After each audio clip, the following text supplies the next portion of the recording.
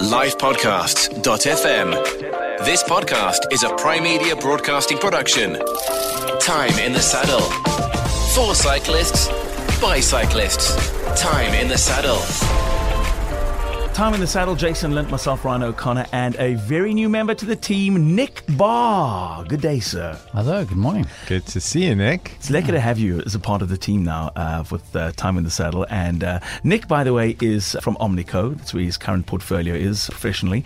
But Nick, to get the ball rolling, because obviously this is a cycling mainly, with anything with wheels kind of a podcast. Your very first bike, let's take you way back to primary school and find out a little bit about Junior Nick. When did you get your first bike? Do you remember?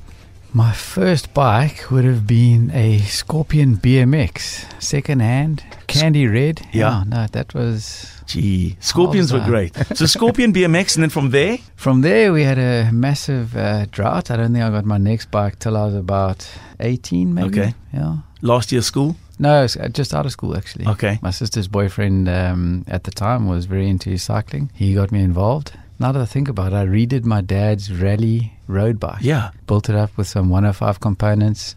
My first race was at the Kailami racetrack, 4-kilometer loop. I made it. I was proud as punch. Yeah, and the rest, as they say, is history. Yeah.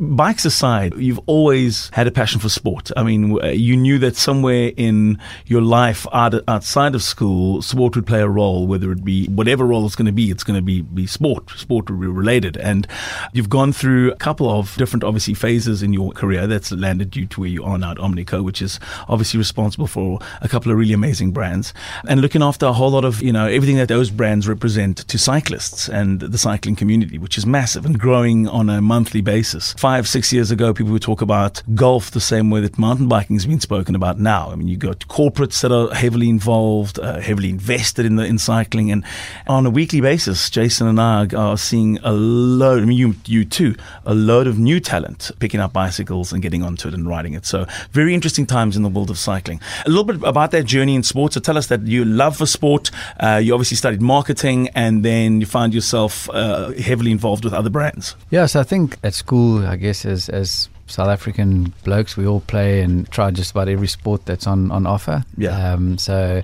I mean, I loved rugby. I was never any good at it. I think I played sort of under 15C or maybe B team was the pinnacle of my career. Played a bit of cricket at school. I loved tennis, but I think just as South Africans, we're fanatical about sport. And so it was always on my radar. Left school, joined varsity, went into varsity, did a postgrad in marketing, and then actually ended up in advertising for many years. So I think that's probably where we first met. Yes, we used to do a lot of advertising here with KFM, but sort of that sport bug was always there, and started cycling when I was in an advertising agency. Spent way too much money with Jason.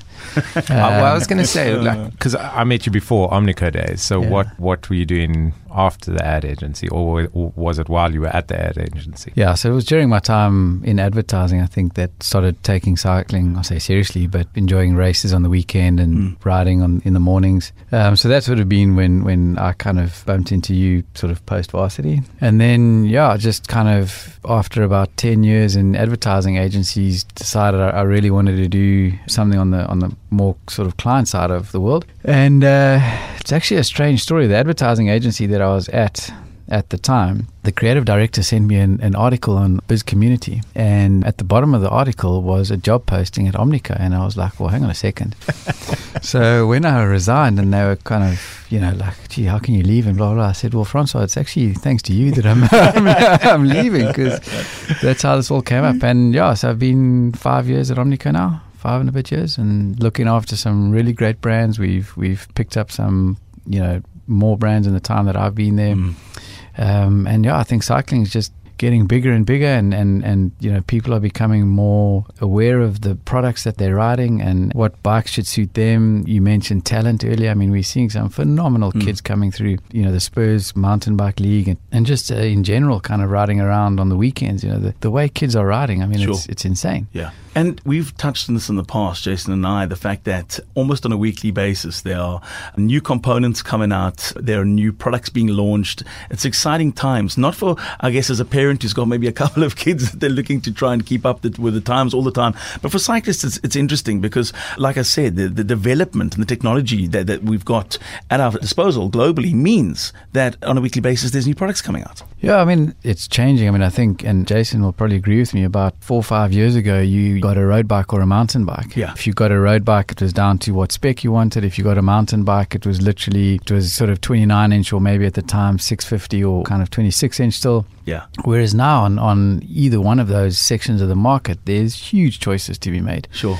We see hardly any of our bikes that are bought bog standard, out the box. There's always guys who's saying, but I want to change, the front chainring, or I want better wheels, or I need to upgrade that component or this component. Yeah. So guys are becoming so much more aware of the products they're riding and, what is right for them and the type of riding they do. I mean, in mountain biking now, I venture to say probably as much as or as little as 2 years ago, there was no such thing as trail riding, and there wasn't a big downhill market. 120mm forks were like long travel, and 100mm race bikes was what everybody wanted. Yeah. And we're seeing a massive change in that now, to guys customizing their bikes to exactly what it is they want and need. Yeah. And there's long travel forks now. 130mm being like some of the standard stuff on those on the trail bikes. It's crazy. We always talk. We talk about the history of what people have been riding, but we talk about current R&D and what's happening right now. But I'm looking at the brands on the front cover here, and there's 20 odd brands. A couple of them have kind of maybe fallen away over the years, but at least 3 or 4 of these brands are actually Omnico's brands. They're designed, developed, and made by Omnico. They're not brands you're going to walk into a store overseas and find. Some of them you do distribute internationally though.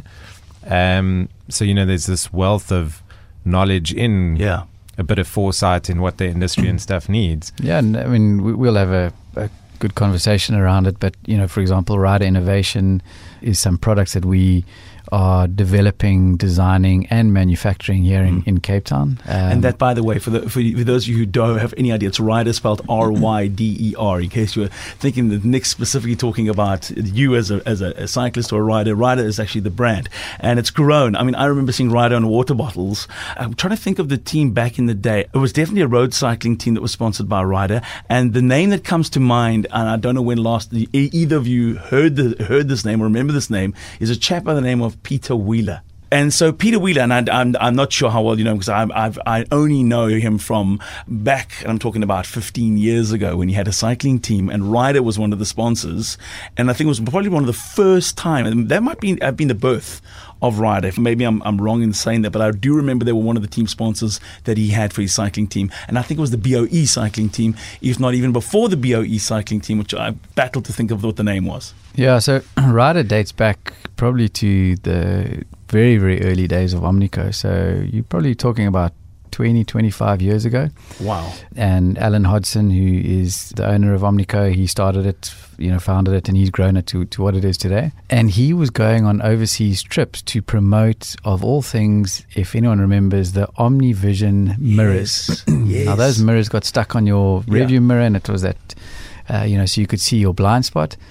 And that's where it all began. And with Alan traveling to promote the mirrors, he was exposed to a whole bunch of factories and suppliers overseas. And he started from various factories and suppliers sourcing good quality, affordable accessories. And he brought them back here and labeled them as Rider. And it's grown, hugely to where the range is today. And as I alluded to earlier, we started about a year ago doing some work on a sub-brand of that we call Rider Innovation, and we've seen the Slider, the Slug Plug, and the Nutcracker that are on the market at the moment, and it's all kind of based on what we think the South African cyclist needs, and our conditions and our riding is very, very different to what we see in Europe and in the States and all that kind of stuff. And as Jason touched on as well, the Rider brand about 3 years ago went international, so we're now in Australia and Dubai and all sorts of countries in Europe that we're growing the brand there. So it's great for a South African brand like ourselves to be out in the market there. Absolutely.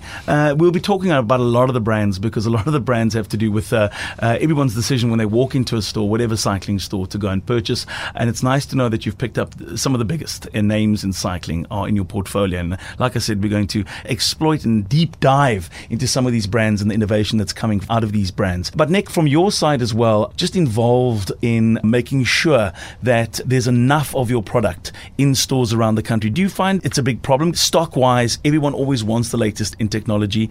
There's that sense of we don't want to wait 3 months. We know products launch globally. When do we going to get it in store? Do you get that a lot from your die-hard clients that love the products you have? Yeah, and mainly from the consumers. I think the misunderstanding is that when a product is launched overseas, it's available. Yeah. People forget that, as an example, Cannondale launched a bike yesterday called the Topstone, and we'll probably spend some time chatting about that later on. That bike is not even available in the US at the moment. So while it's been launched, it's not actually in store. Something we have worked very, very hard at with our suppliers is to, and all of our principals, is to shorten the lead times between when a bike is launched and when we get it here in South Africa. Nice. So the Topstone, for example, is a few short weeks away from actually arriving here in South Africa. Sure. Whereas 2 years ago, it would have been months away. We probably would have only seen it in October, November.